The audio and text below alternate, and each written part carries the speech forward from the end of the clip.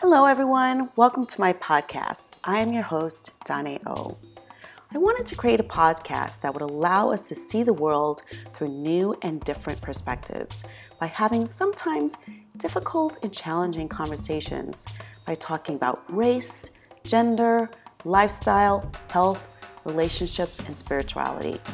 If you are ready to begin a journey that will push you to open your heart and push you to change your mind, then please join me on Moving Through and with Heart. And while you're here, enjoy the music written, composed, and performed by Ivan G. Hall.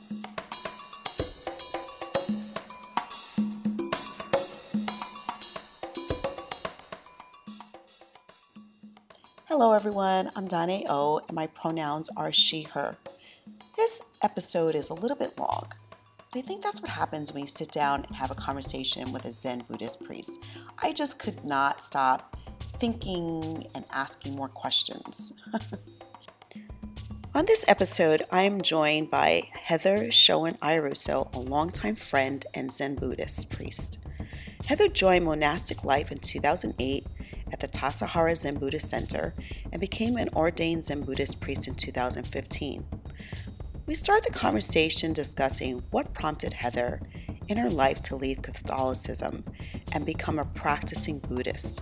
And then we discuss Buddhist practices, meditation, the Four Noble Truths, and what we can do to begin to alleviate suffering. And believe it or not, we even discuss social justice. Did you know that our persistent thoughts can actually make us sick and is a cause of so much stress and angst in our lives? I hope that this conversation illuminates for you how important it is for you to be patient with yourself, stop perfection, and inspires you to begin to let go of negative thoughts and beliefs and begin maybe a little bit of meditation. All right, so I thought that we would start off if you could just tell us who you are and share a little bit about you so everybody knows. Okay. My name is Heather Moore Iaruso, and I am currently the program director at San Francisco Zen Center. And I am an ordained Zen priest, and I recently left monastic life, where I lived for 7 years at Tassajara Zen Mountain Center, which is a temple that is under the auspices of San Francisco Zen Center. And now I currently live in San Francisco Zen Center's urban temple in the Hayes Valley neighborhood in San Francisco. So I want to say thank you so much, Heather, for willing to be on the podcast. And it's so incredible that I've known you for, I was trying to calculate it. It's something like 40 years, I think, at this point, right? Like a really long time going to high school together. And then we have not even spoken to each other since we graduated from high school. Yeah, so it's kind of surreal to finally meet and to hook back up with each other after 40 years and to, honestly, for me, it kind of feels like we never missed that 40 years, right? It's like, it's pretty amazing how that is. I always feel like, certain people come together for a reason. Mm-hmm. And so it just makes it so natural. And even if you part, you can come back because there's just like, there's a silver lining that exists within each one of us that connects us to each other. Yeah, I feel the same way, Danae. It's, I think also partly because I feel like a transplant in Northern California. And so having that deep New York connection, Mount Vernon, New York connection, yeah, and our high school years together, it's, that's a certain time in our lives as adolescents and teenagers, such a developmental, curious, exploratory time for many of us. And, we had the good fortune of being in a high school with people from all around the world. So it's so interesting to me because you and I did too. We both grew up Roman Catholic. Oh, I didn't know that. Yep, I grew up Roman Catholic. I'm not a practicing Catholic either, but you went from a Roman Catholic to becoming a Buddhist priest. Tell me about that. How did that happen? A lot of suffering in my childhood and my teenage years, but I guess I never felt that Catholicism alleviated my suffering. You know, the suffering in the body, strong, very strong, heavy emotions, anger, rage, grief, shame, anxiety, and then also lots of mental formations, lots of stories about who I was or who I wasn't. So for me, I never found praying to Catholic God, the Ten Commandments, all the tenets of Catholicism never alleviated my suffering. And in fact, I didn't realize that there was a way out of the suffering. For me, Catholicism taught me that suffering was our cross to bear, right? And everybody has this cross, and you had original sin, so you were born into the sin. And really, it wasn't until you died that sin would go away if you got past St. Peter and the pearly gates. So for me, the original sin never really sat with me. I remember just never being satisfied with the nuns and priests' responses when I would ask about original sin, because it does say, Jesus was the Son of God, and he washes away the sins of the world. Have mercy on us. So if he washed away the sins of the world, he died for our sins. I don't understand how come I'm still born with original sin. So that was a question that pervaded my 8 years at St. Ursula School. I just never found any relief from this quagmire of heavy emotions through Catholicism. I also felt in my particular Catholic school that the adults never seemed to trust us. My sense was the adults always thought children were lying.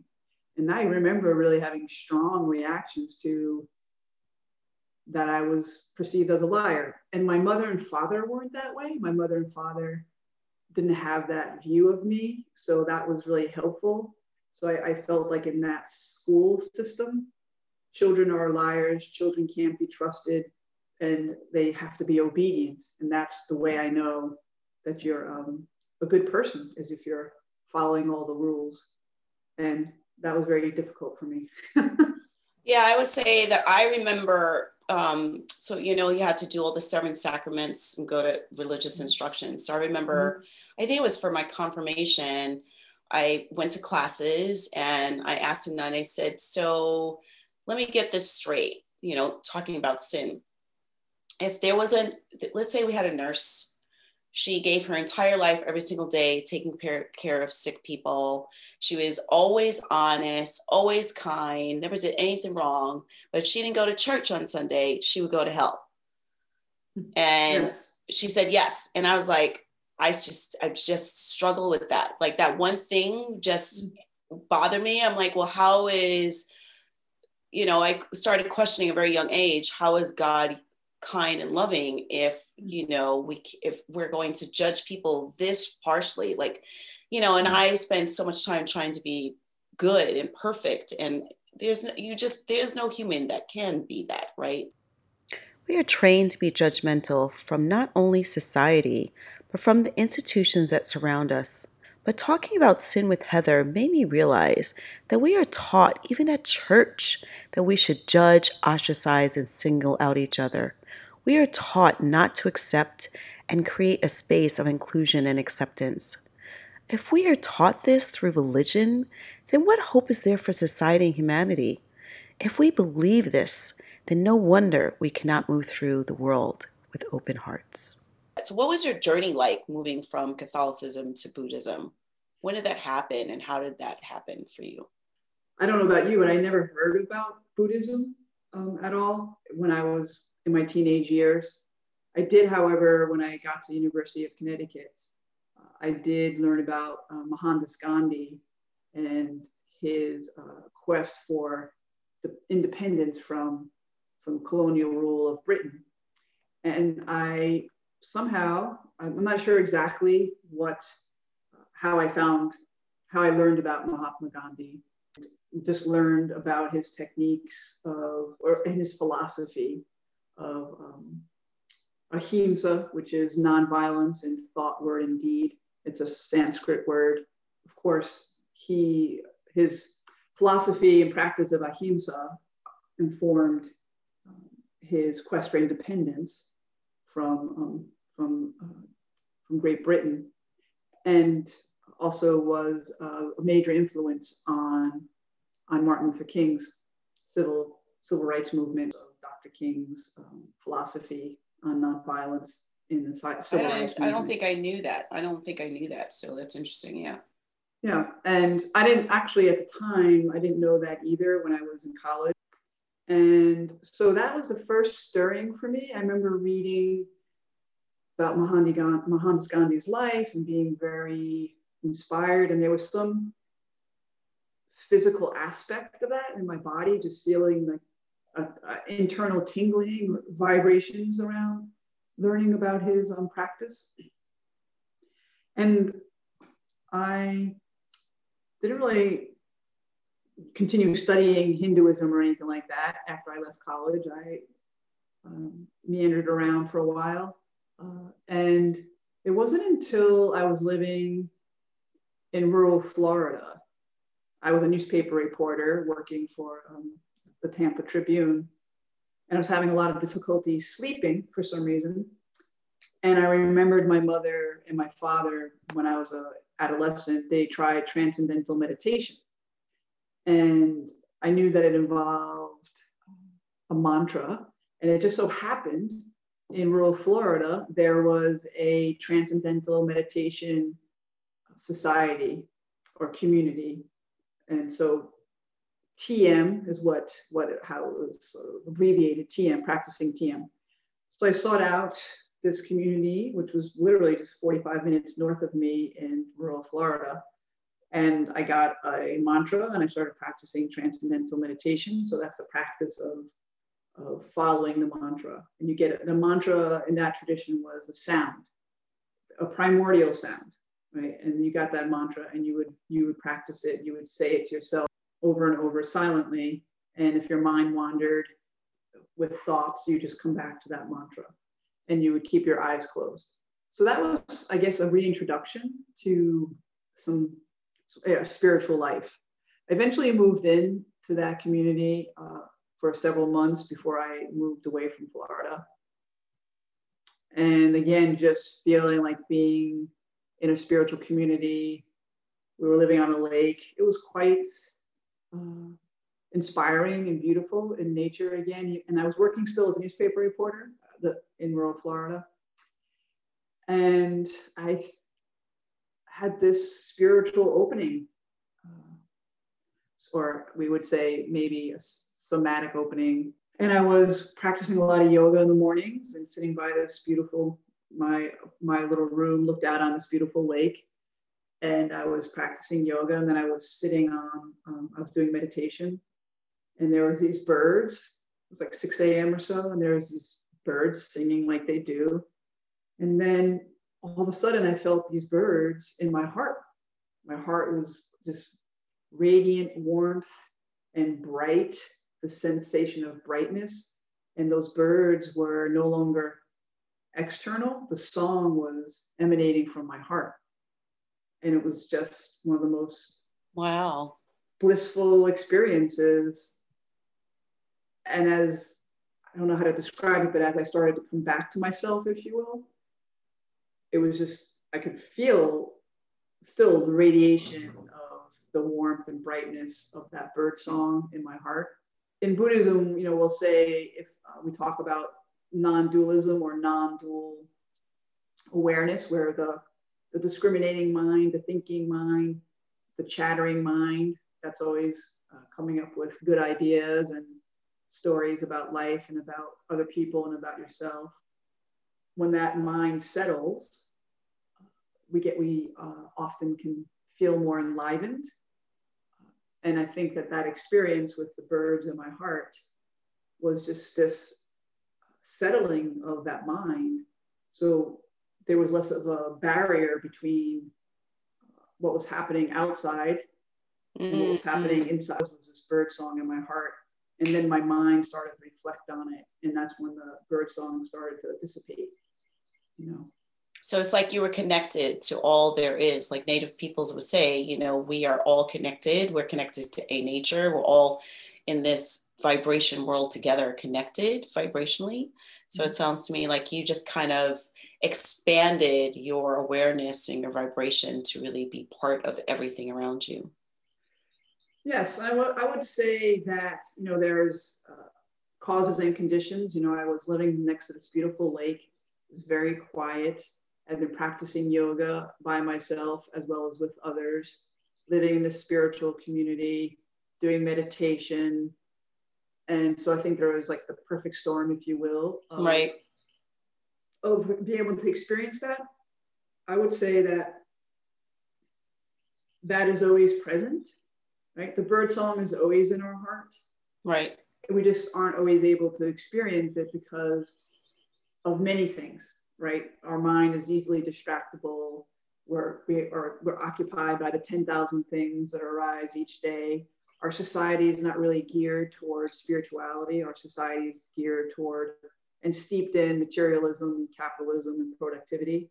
So in those moments, all that wasn't present for me. And then when I moved away from that spiritual community and went to Louisiana to pursue a graduate degree, I kept up with my yoga practice and with my transcendental meditation practice. I found yoga to be very energizing and enlivening. And the word yoga means to yoke. So you're yoking the mind with the body. So the physical postures were so that you can prepare the body to stay in long periods of meditation. So how many hours do you meditate for? Like, what's the longest? Because I mean, I could do like an hour, hour and a half even, but how many hours? Like Buddhist priests, don't they used to sit for really long periods of time? In the monastery, Tassajara Zen Mountain Center, 6 months out of the year, it's cloistered. That means that there's just the Zen students and the Zen teachers. And unless there's some sort of medical emergency, we don't really leave the valley. It's part of being contained. And there's 3 months, and 3 months from middle of September till the middle of December, and then January to the beginning of April. So during those, what we call practice periods, we would meditate 5 to 6 hours a day. Wow. Straight, and no break, just sit. No. So we would meditate in the morning from 4:20 a.m. for an hour to 5:20. Okay. And then there was a 10-minute walking meditation. So you could walk in the meditation hall or leave to use the bathroom and then come back. And then we'd sit again for a 40-minute period of meditation. And then we'd have service. So we'd have service it was a very long service, like about 40 minutes. And then we'd have breaks. So we did most of the meditation in the morning. And then we ended the day with 2 periods of meditation in the evening. So I always thought that when they meant sit, that it was like hours and hours at a time. So it's like, how can the body sit, you know, especially I always imagine someone sitting cross-legged on the floor on a cushion and sitting there for many, many hours at a time. You know, the body gets stiff, it gets stuck, even with the yoga, you know what I mean? Yeah, so because we sat in the morning, had a walking meditation, and then service, so you're not sitting cross-legged anymore, but you're still sitting on a cushion on the floor. And then we'd have a break, we'd have study, and then we'd sit again for 2 periods, usually before lunch happened. Mm-hmm. Then we would work for 3 hours in the afternoon, and then come back in for service and dinner around 6 o'clock. And then we'd sit 7:30 to 9 o'clock in the evening. The routine there during those cloistered practice periods was that we had a intensive, what people would say a retreat, for 5, 7, or 9 days each month. So that was when the meditation periods intensified in the sense that we had more of them. So during those 5, 7, or 9 days, we would meditate the same schedule. We'd be in the meditation hall at 4:20 a.m. And then we would end the day again at 9 p.m. However, we would sit for almost all of the morning, all the way up to lunch. And then there's extra 2 or 3 periods in the afternoon. So you're sitting around 13 hours a day. And then you could not consistently, it's stopping for a second in between, like. Right. Nobody was sitting there 13 hours straight. Right. That's what I mean. Yeah. But the morning pretty much went from 4:20 a.m. meditating all the way to noon. So there were breaks in this tradition of Buddhism. We usually sit for 40 minutes, have a 10-minute walking meditation, and then sit again for another 40 minutes. Got it. That's usually how this tradition sits. However, sit however long you're able to. So I think to me, it's more like other people have said, it's more about consistency, sitting every day, meditating every day, doing some practice every day. Right. Rather than being a weekend meditation warrior. Right. So you're getting into the thing. Right. Got it. So it's about building that muscle, that habit, not only the physical habit of taking the meditation posture, whether it's on a cushion, whether it's sitting in a chair, however you meditate, whether it's walking, and then also the mental posture of settling and cultivating the mental faculty of attention. So for me, the consistency is more important than the length. And the consistency, of course, helps you sit longer if you can sit longer. And, the monastery is a rarefied environment. Not most people in the world do not go to monasteries. And I think being at the monastery, you're there because you want to engage in intensive meditation and be part of a spiritual community. Yeah, I actually have been meditating since I was a kid. I don't know. I think I stumbled across a book or something that talked about it. I started out meditating with a white candle, staring at the flame meditation. And then I meditated with crystals, and I would sit by water, and it's just evolved. So I've been meditating. I always tell people I've been meditating almost my whole life. I was a weird child. And so many people say I can't meditate. They can't meditate. They can't be still. And what I've always, because I used to also teach meditation, and what I always used to always share with everyone is it is a practice. So it's something you learn how to do by consistently doing it every single day. You get better. And if you don't start out thinking you're going to sit and meditate for an hour, so you start with 10 minutes, if that's it, 10 minutes of silence, of being quiet, be still. And eventually you want more. It starts to grow from there and gets longer and longer with time because you're consistently doing it over and over. And if you can do it consistently around the same time every day, that's even better, because then the body gets conditioned to look for that time of quiet, and it can become still. So yeah, but even though I'm consistent, I've always been afraid of a sit, because I'm just going, I don't know if I can do 5 and 10 hour a whole day. So now you explained it to me, I might be up for it one day, now that I know that you're moving in between. But I was like, I don't know if I could do that, even though I've sat for long periods of time meditation before. I don't do that every day. I can't do that every day, but yeah. Yeah, the first day-long meditation, we call it day-long sit, or a one-day sit is how we refer to it. My first one-day sit was at the Austin Zen Center back probably in 2006. Or no, actually, I think it was before that, what I'm talking about. I think it was 2001. And like yourself, there was a lot of anxiety, and I was not meditating like you were every day. I mean, I was really new to the practice of Zen. I had just started to come to the Austin Zen Center a couple of times a week. And I really appreciated the people who were part of the community. And then there was this one day sit, and it was from 9 a.m. to 5 p.m. on a Saturday. And I remember driving to the center, just feeling all this fluttering anxiety, like I wasn't going to be able to do it. And how could I, same questions like, oh, I won't be able to move. I won't be in control. What's going to happen? And I just kept going. And I sat the whole day and experienced at the very end of the practice. I don't know what time it was, but in the practice, we have somebody who strikes the bell to end meditation and to start. And this person who I barely knew, I think I had just met him the few times I was coming to the Zen Center, so I didn't really know him at all. And he was the ringer of the bell. And of course, I was in physical pain, and there was all these stories, and I'm looking at the wall and just getting tired and not wanting to be there anymore. A lot of drama is what I would say was arising in the mind. And then my mind was like, oh, this guy is not ringing on purpose. He's doing this to you on purpose. He doesn't like you. He's not ringing the bell.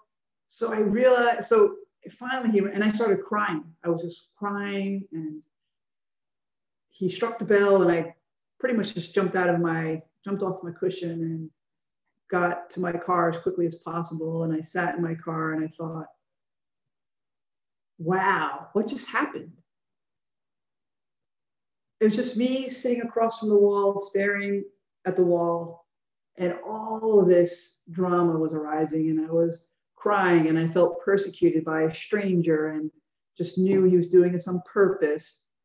And then I thought, wow, this is really powerful. I need to. So when you say drama, you mean your thoughts and emotions, right? And that I call it head trash, right? Mm-hmm. So it's like all these thoughts of what's wrong and things are crappy or coming up for you. Yes. So, and still there was this knowing, this intuition that I need to keep coming back. Because when I saw that there was nothing happening, and that's the purpose in a way of looking at the wall with a diffuse gaze.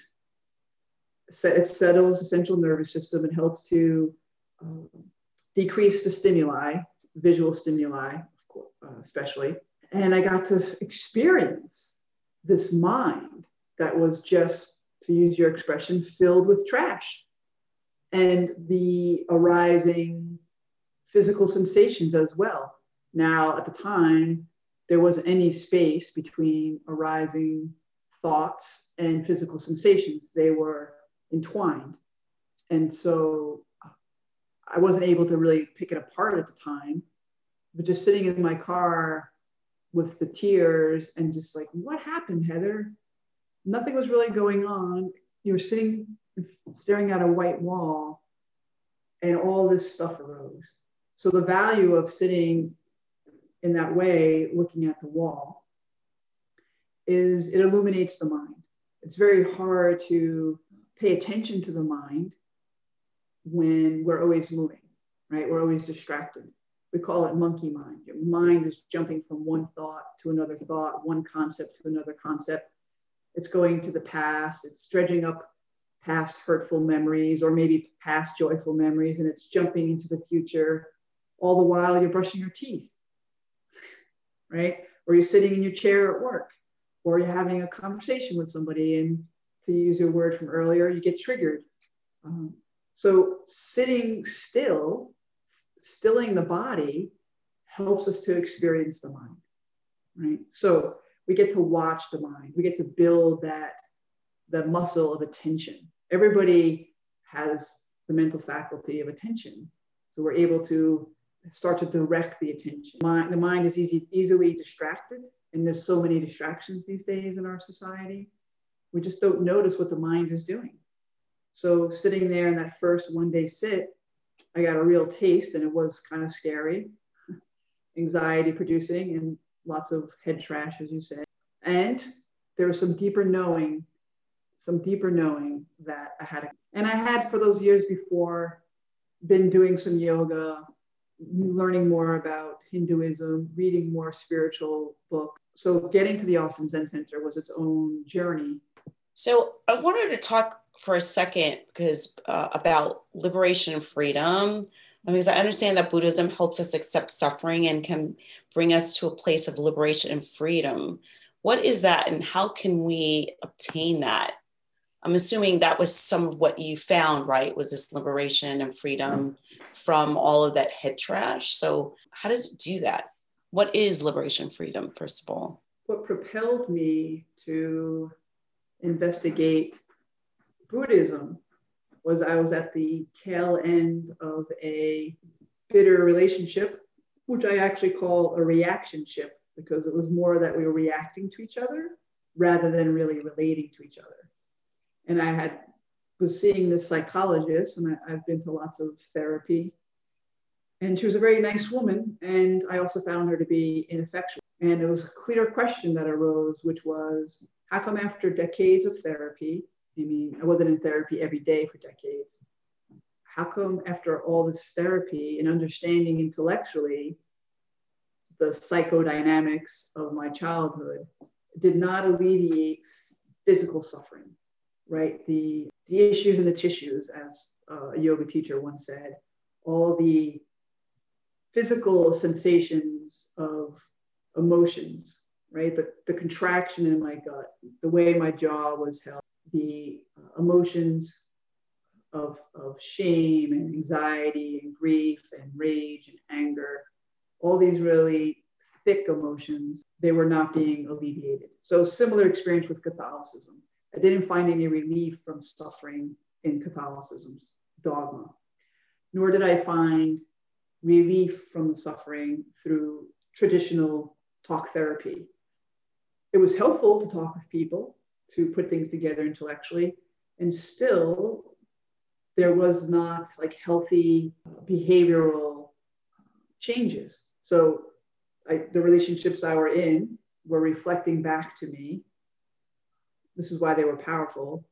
Well, I kept thinking, well, what's going on here that I'm still vibrating at a certain level where I'm attracting partners into my life who I could see what their dysfunctions were, or my new phrase are their conditioned tendencies. And I like that phrase. Me too.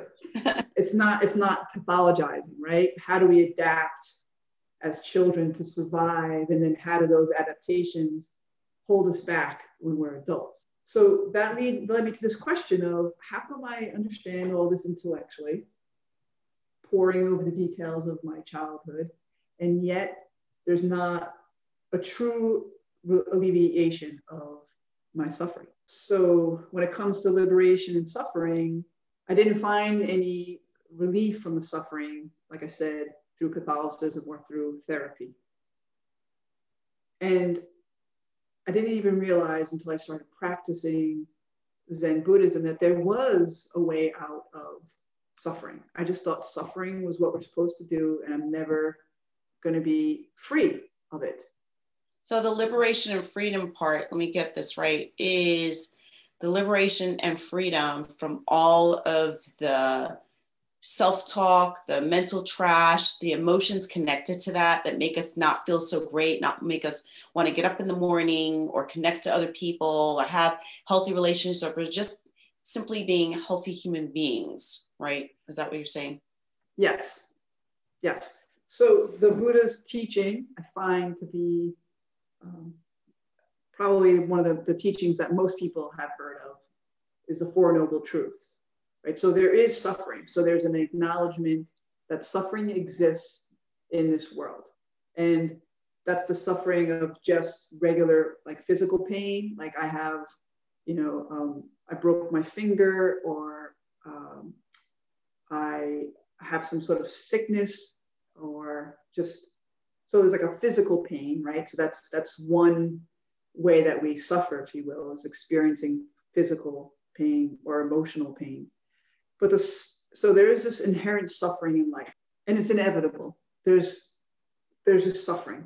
It's inevitable that there's going to be suffering because we're human beings in this life. The second noble truth is there's causes and conditions. So there's origins to suffering, right? What causes suffering to arise? The third noble truth is suffering can cease. This is something that I never knew. Suffering can cease. Now, until we actually understand suffering, there can be no cessation to it because we're not acknowledging that suffering exists. Some people don't know that the head trash, the physical emotions that we feel, all this negative self-talk actually is suffering, and that we don't have to, if you will, put up with it. So first noble truth, acknowledgement that there is suffering. Second noble truth, there's causes and conditions or origins that lead to our suffering. The third noble truth is that there's cessation of suffering. Suffering can end. Fourth noble truth is there's a path that leads us to the cessation of suffering. And that path is the Eightfold Path. So this framework of the Buddhist teaching, I found to be very profound and transformative. Now, when I left for the monastery in June 2008, I had not read very many books on Buddhism. I had only really read two. Suzuki Roshi's Zen Mind, Beginner's Mind, which I didn't understand, but again, there was this sense, this intuition that I needed to follow this path. The second book that I read was called Everyday Zen by Charlotte Joko Beck. So those are the only two books that I read. I just went to the monastery because I wanted to feel some freedom from all the suffering, both psychological suffering and the physical, emotional aspects. Yeah, I was going to say that there's so much suffering right now. Like, we are just inundated with it.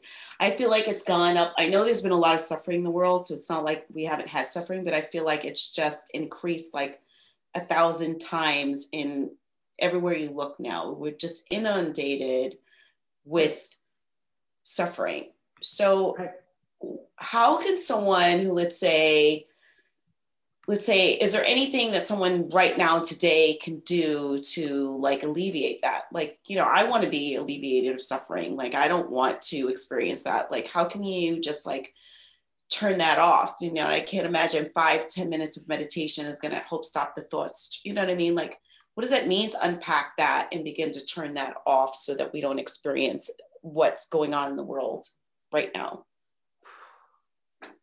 Or is that too big of a question? I mean, the big questions are the ones that I think we really all need to be asking these days. Yeah. So there's always suffering. There's suffering at the time of the Buddha. There was suffering at the time before the Buddha.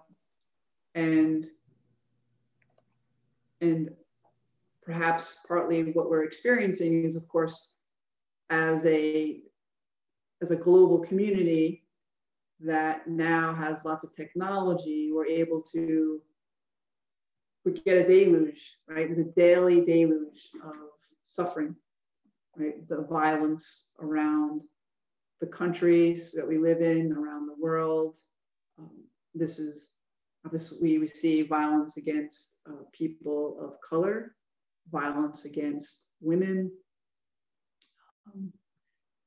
The big violence, right, that's been happening, especially in the United States, with white-bodied police officers murdering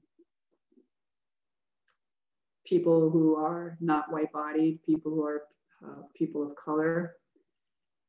And it's all, of course, very distressing that we find ourselves in this situation. I mean, distressing feels to me like a lame word. I mean, it's more than distressing. In my opinion, it's a crisis of. It's overwhelming. I mean, it's like completely overwhelming. Yeah. It's overwhelming, and it is like the divisions of our society based on material wealth, based on this invention we call race, which just happens to be the color of your skin, which has no inherent value to it. Patriarchy, the cisgendered white male patriarchy that has dominated many countries, and capitalism, ageism, ableism, all these isms that we put people into these boxes, and now people are coming out of our boxes, right? We're rebelling against all of these systems that have oppressed millions of people. If people weren't oppressed, then there would not be all of these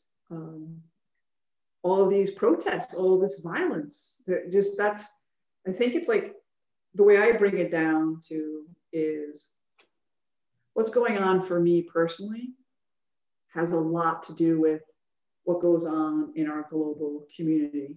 Because until there's liberation in our body, minds, and each person, there can be no collective liberation. How I relate to myself, or how I react to myself, is how I react to other people. So if there's schisms in my personal culture of Heather, if there's schisms here, then I'm going to just, if you will, externalize or vomit all my schisms toward everybody else. So how do you manage that? Because, so many people walking around with their schisms that think that they don't have schisms. Right. I mean, we're dealing with them constantly, but, I understand liberation is got to be about self, right? It's like, we have to decide that we want to be different in the world. We have to decide that we want to feel different in the world. Mm-hmm. But when you're inundated with so much wherever you look, whether it's social media or just going to the supermarket, quite honestly, like, right. How do you in that moment, or maybe you can't in the moment, maybe it's a reflection thing, I don't know, deal with that and stay in a heart-centered place, because it's really about moving through the heart. How do we continue to do that day in, day out, and stay in the heart and unpack all of those schisms and everything, so that we can do that and not be affected by all of those people? Well, I think first, what we're seeing is a global recognition, acknowledgement of people suffering, people who've been marginalized for centuries, where their suffering is now being made more visible. And I think this does have partly to do with technology. We're able to see, we were able to bear witness to George Floyd's murder, right?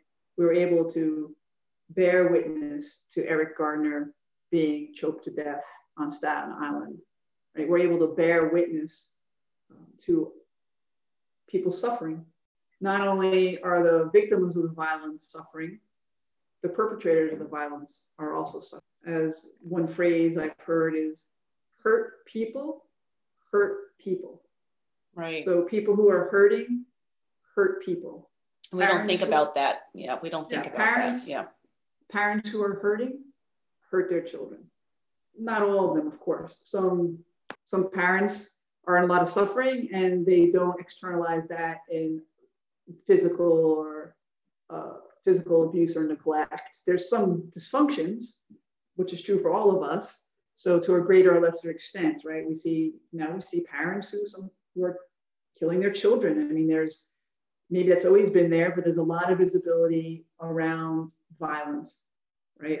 We get to see, as you're saying, all this suffering, right? And I often thought, like when I started reading about Mohandas Gandhi, and I'm sure he harmed people in his life as well. Nobody has not harmed people.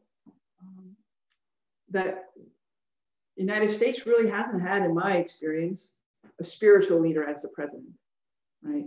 There may be people who are religious and they're vocal about being religious. And I think that President Biden is only the second Catholic to be the president, the first one being John F. Kennedy. So religion is, in some ways, for me, it's held up as a way to put other people down, right? My religion is better than your religion. I'm holier than you. So there's a lot of divisions, right? Again, all these schisms that we have here. So I went to the monastery to heal internal Heather schisms, to figure out or to be with. I don't think it's about stopping. We can't stop the head trash, right? One thing I want to be clear about is the mind is a sense organ. It functions like other organs in our body. The mind function is to, among other things, is to discriminate so that we can have the understanding of, this is a rose, this is a tree, right? We make distinctions with the mind. Some of these distinctions are really helpful. Like, how do I drive a car? How do I write language, right? So these very important functions of the mind that help us have streetlights and help us have technology. So there's a way that we need, obviously, the mind that thinks, right? The mind that discriminates is what we call it in Buddhism, discriminating mind. Not judging mind, but just a basic discrimination. So I drive my car instead of trying to drive a tree, right? That's a pretty helpful distinction, right? Yes. So the function of mind is to discriminate. And in Buddhism, we call that small mind, right? Or monkey mind. There's other names for it. So small mind, monkey mind is this mind that discriminates. However, we often are so identified, we often believe all these thoughts that arise. So believing that that's a car, or that's my car, or that's a red car, that's okay, right? That's the car, and you're going to get into the car. But it's what you refer to as the head trash. It's all the negative. So how do we deal with the suffering every day with being overwhelmed and inundated with so much in the media, everything around us? How do we stay in a place of an open heart, even when we're faced with so much, in our faces and just full of that constantly? Like, how can Buddhism or there are practices that we can use to help us through that daily?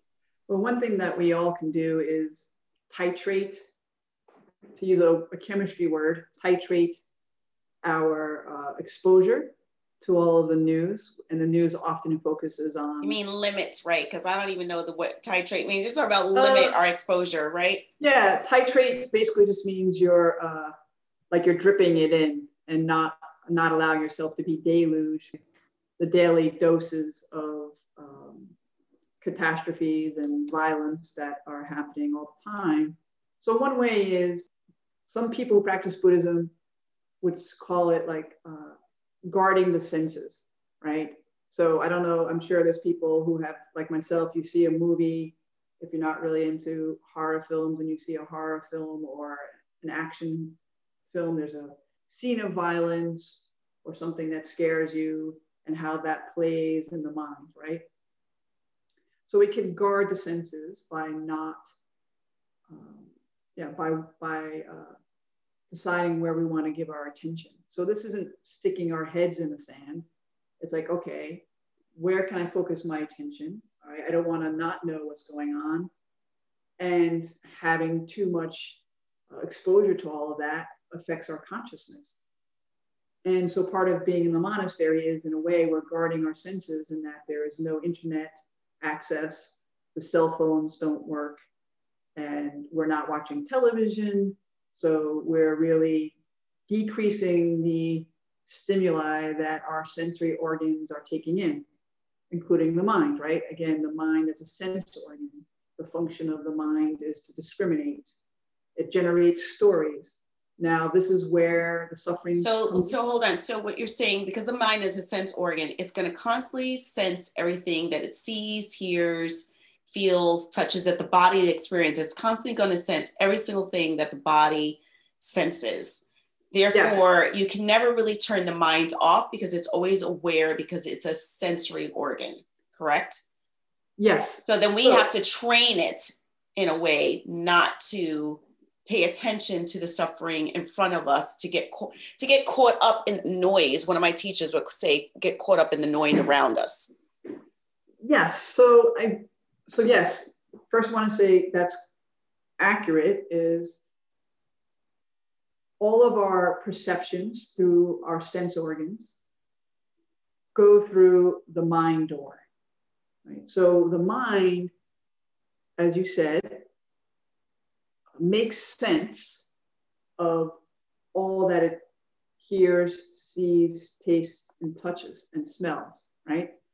So the mind is taking all that in, and then it's making sense of it, right? That's a tree, that's a rose, that's Donna, this is Heather, right? So it's making sense, it's discriminating. Again, something that we need to do to survive.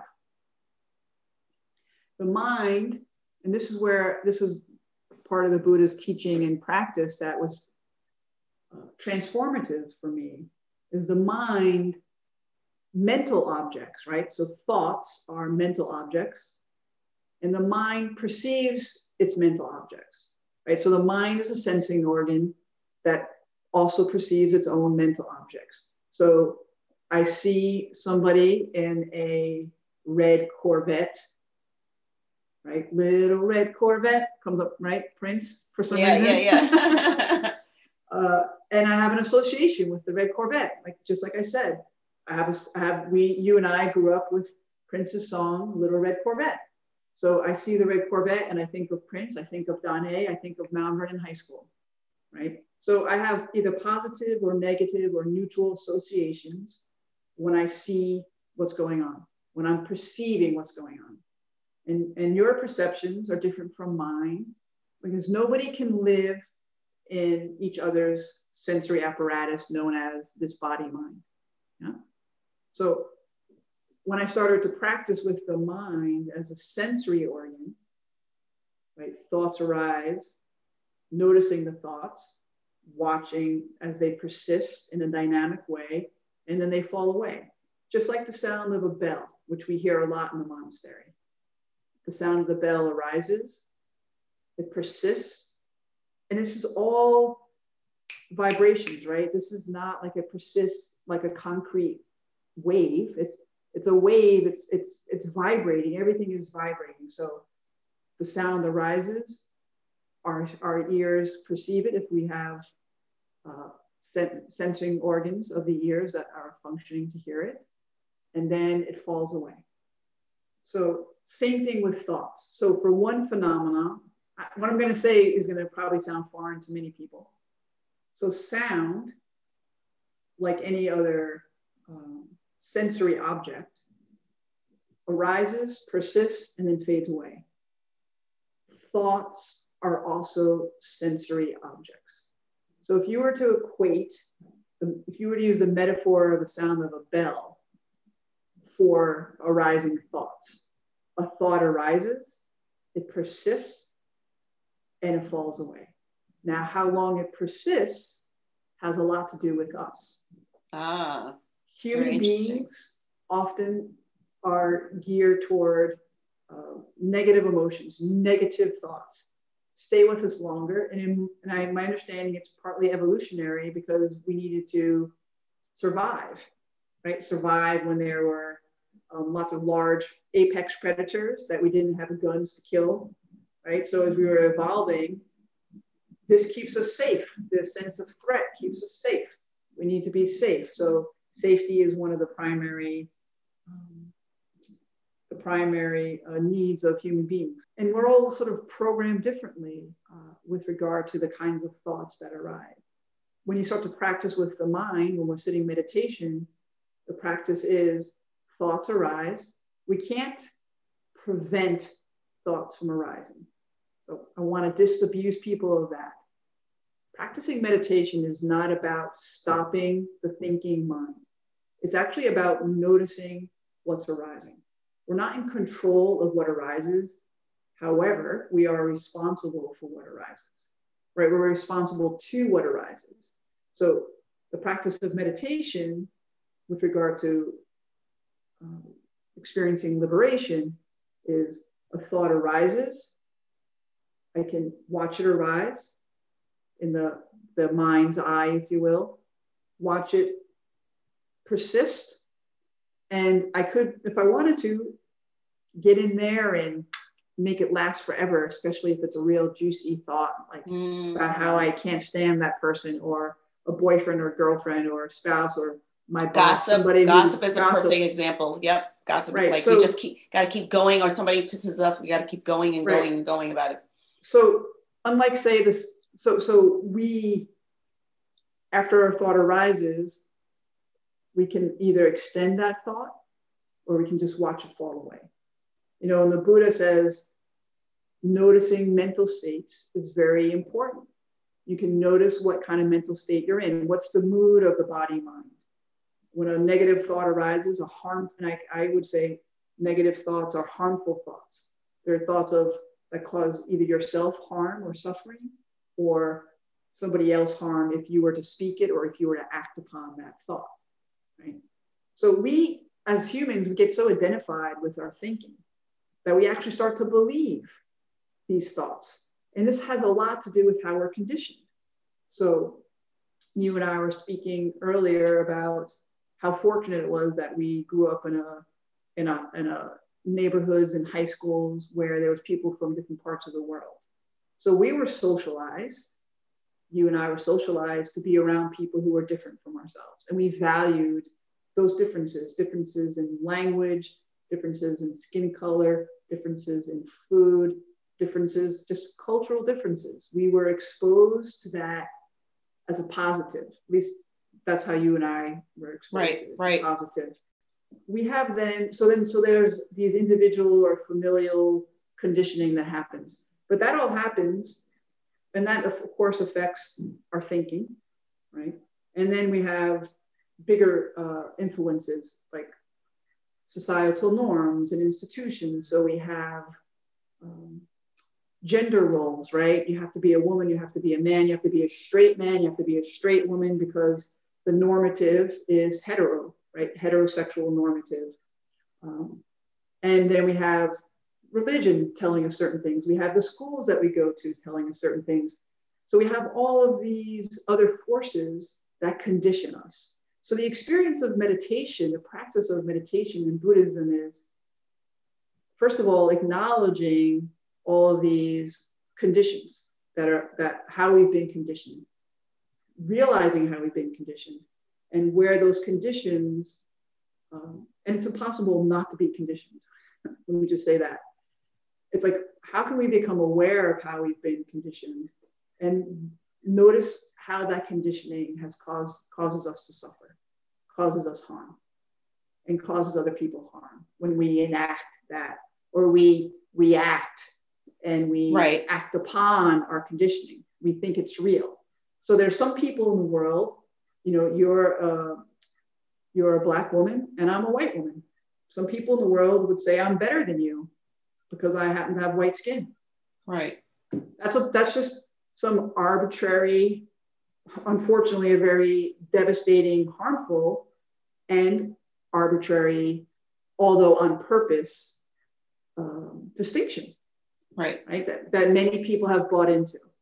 And we already know scientifically it's not true. And we also know that many scientists were involved in making people believe it so they can feel better about owning slaves. They can feel better about how they were mistreating human beings. And we've seen this obviously all around the world.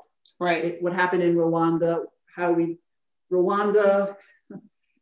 Holocaust. The list goes on. The list goes on. Right. Right. So if we bring that back to the individual and start to pay attention to the head trash, as you say, for Heather, I get to see more and more because I'm sitting still. I'm stilling the body. I get to see and become more familiar with the Heather's personal head trash.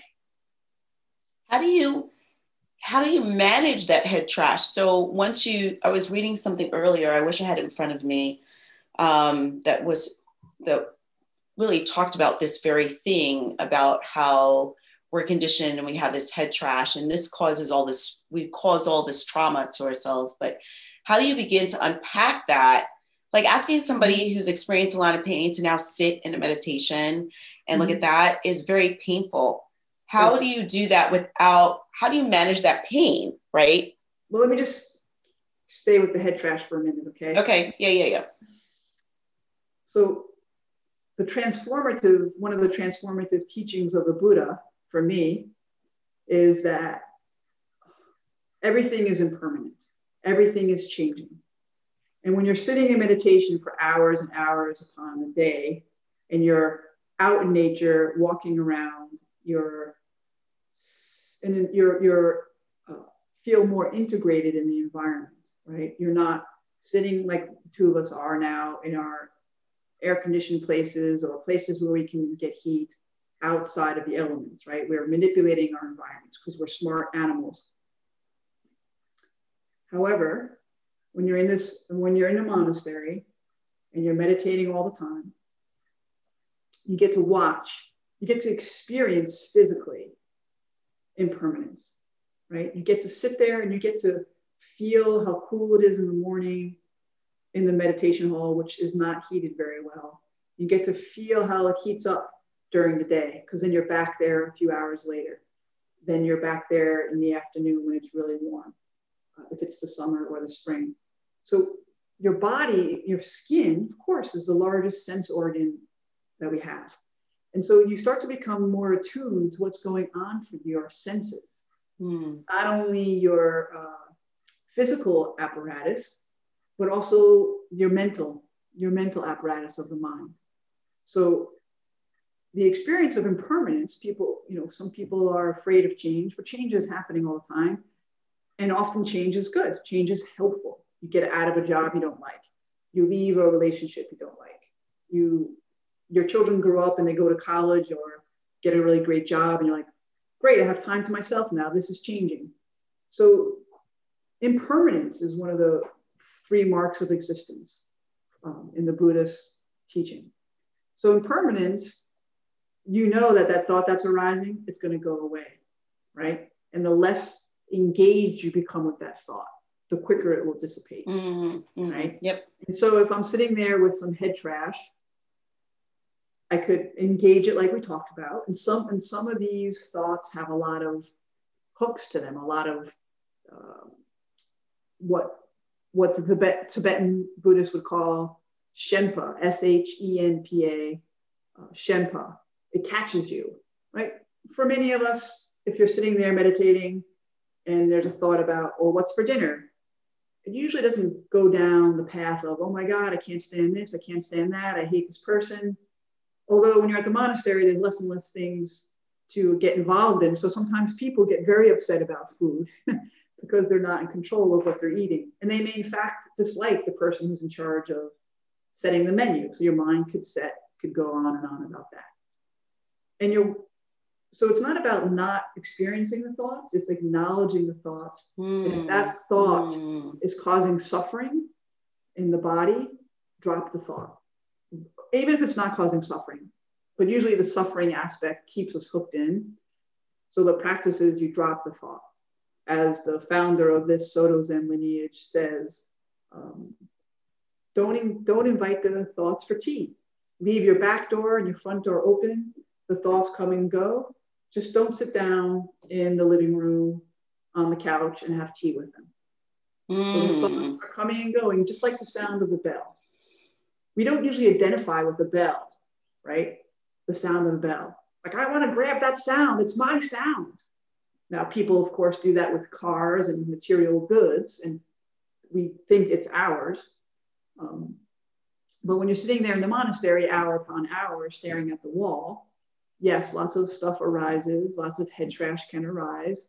And of course, it doesn't work for everybody in some ways, because especially now that we know more about trauma and how trauma gets lodged in the body, it's certainly not always helpful for people to be sitting, especially people who may feel a lot of depressive thoughts and get stuck on the rumination of those depressive thoughts. Clearly, somatic-based therapy can be very helpful for people. So I think that's for individuals to decide.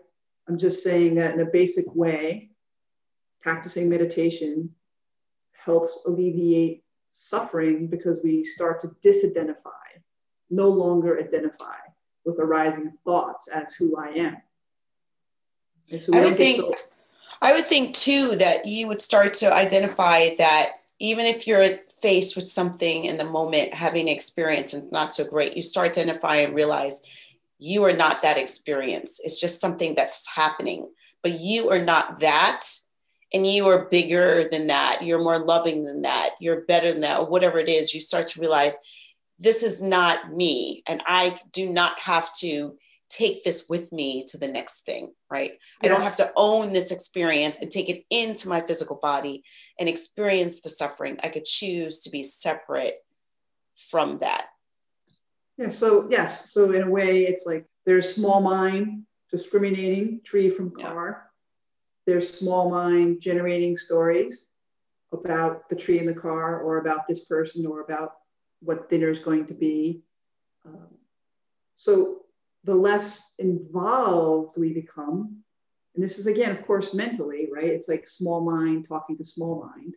And if small mind is really crazed, which unfortunately it can be for many people, I call it briar patch. You know, you just try to, you're in the briar patch and you're in it, and the more you move, the more scraped you get. The more you engage all of those thorny concepts, right? The less you feel alive, the more scratched you are. Right. So this is a process of how can I acknowledge the briar patch of thinking mind, not become involved in it, or if I do become involved in it, I get to notice the suffering that arises because I'm trying to get out of it. Right. And then the other aspect that I want to mention is when I first started with practicing meditation and Buddhism, arising negative thoughts, I'll just focus on the negative ones because those are the ones that cause us to suffer, or those are the ones that are suffering.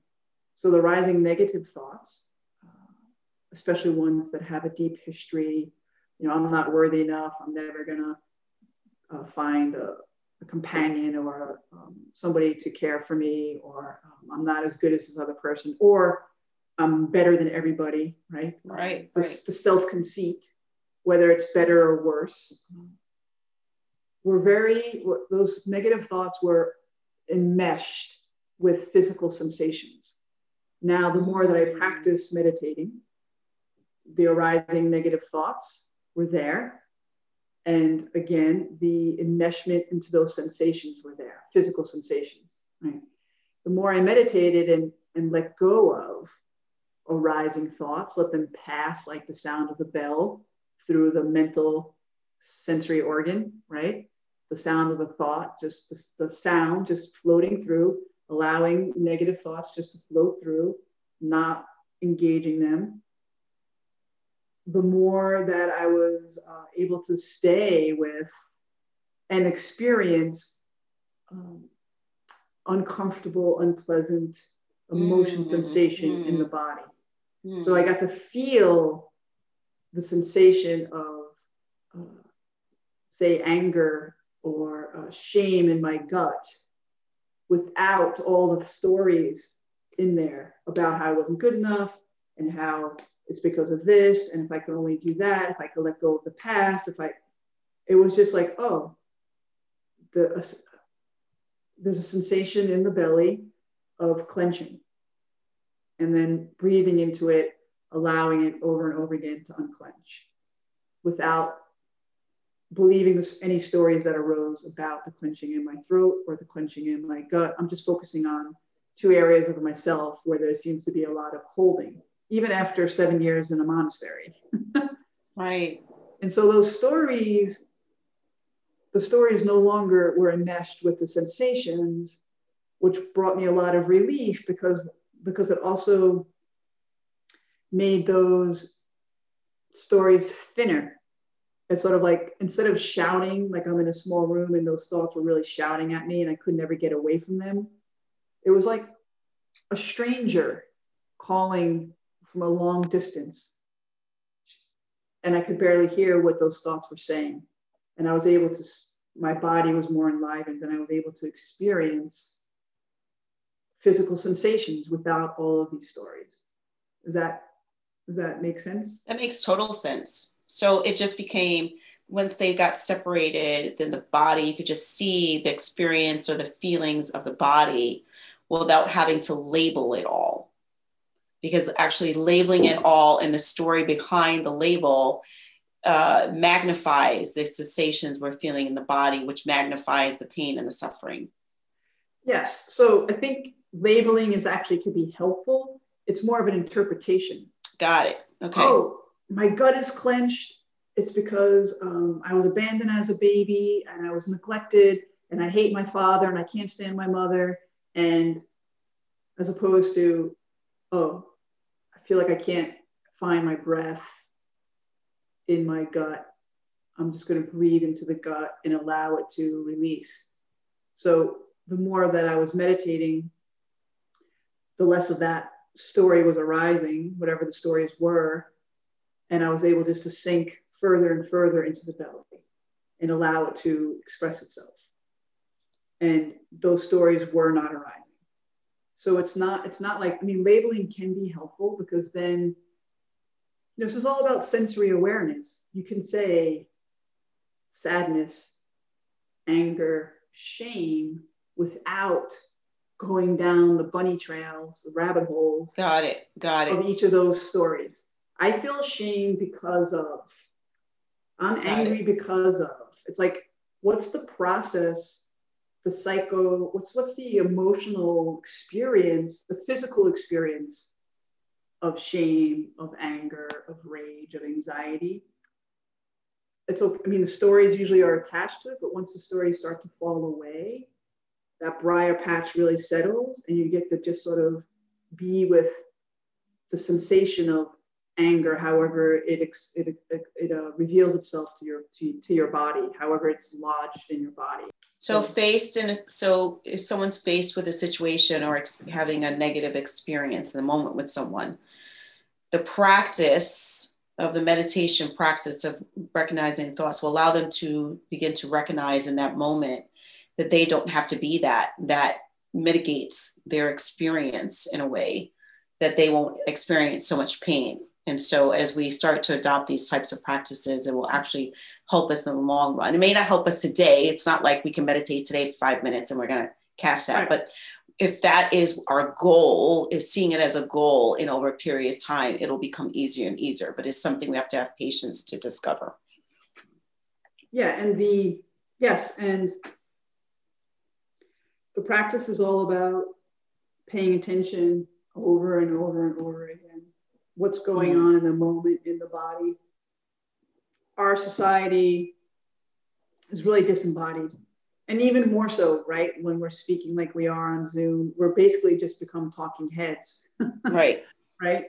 And speaking of that, there's an image that comes up for me is, the newscasters, right? Broadcast journalists, which there's so many of them now. I mean, back when we were growing up, there was just those 7 channels or so in New York City, and you would see the television, you'd see the broadcasters. I think what comes up for me around being disembodied is also, speaking of violence and separation, in our society is very cut off from the body. And that is we're also very cut off from emotions. It's like, an announcer will go from one disaster to another disaster to another disaster. And maybe some of them are a little bit more attuned and outrage is kind of more acceptable. It's rare that you see anybody expressing any kind of sadness. Getting back to liberation, I think it has to start with us.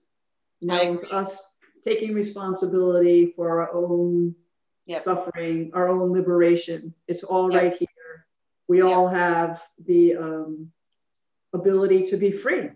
And for me, practicing meditation, I'm an extreme case. I went to a monastery for 7 years. But for me, that just, we're all on different paths, but I think humanity is on one path.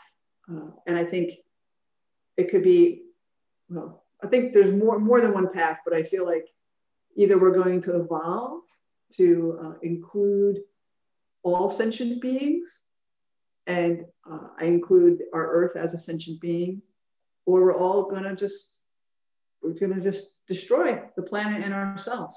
Well, thank you so much. This is a lot. Like, I gotta have to sit and digest all of this, and I feel like there's so much more for us to talk about. Like, this is just, to me, like the tip of the iceberg. Like, I hate even ending it here because I feel like there was just so much. We're just like getting into it, right? There's just so much, but this was really refreshing. So thank you so much for agreeing to do this. I really appreciate it.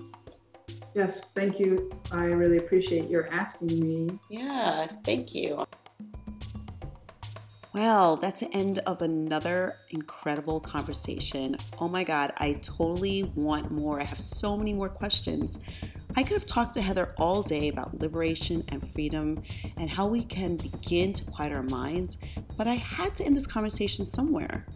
I am now convinced more than ever that getting a handle on the ruminating thoughts in our head is necessary for a happy, healthy life. Talking to Heather also showed me that I need to be more patient with myself. There is something called the human condition, that when we judge it and condemn it, we create so much suffering. How can you be more accepting and loving of yourself and your own thoughts? Heather's agreed to come back for another episode so that we can dig in a little deeper. So I hope that you will tune in and catch it. So stay tuned. And if you have not subscribed to my podcast, please do so and make sure you sign up for notifications so that you know when I post a new episode. For now, thank you so much for listening. I'm your host, Danae O, and this is Move Through and With Heart. Bye for now.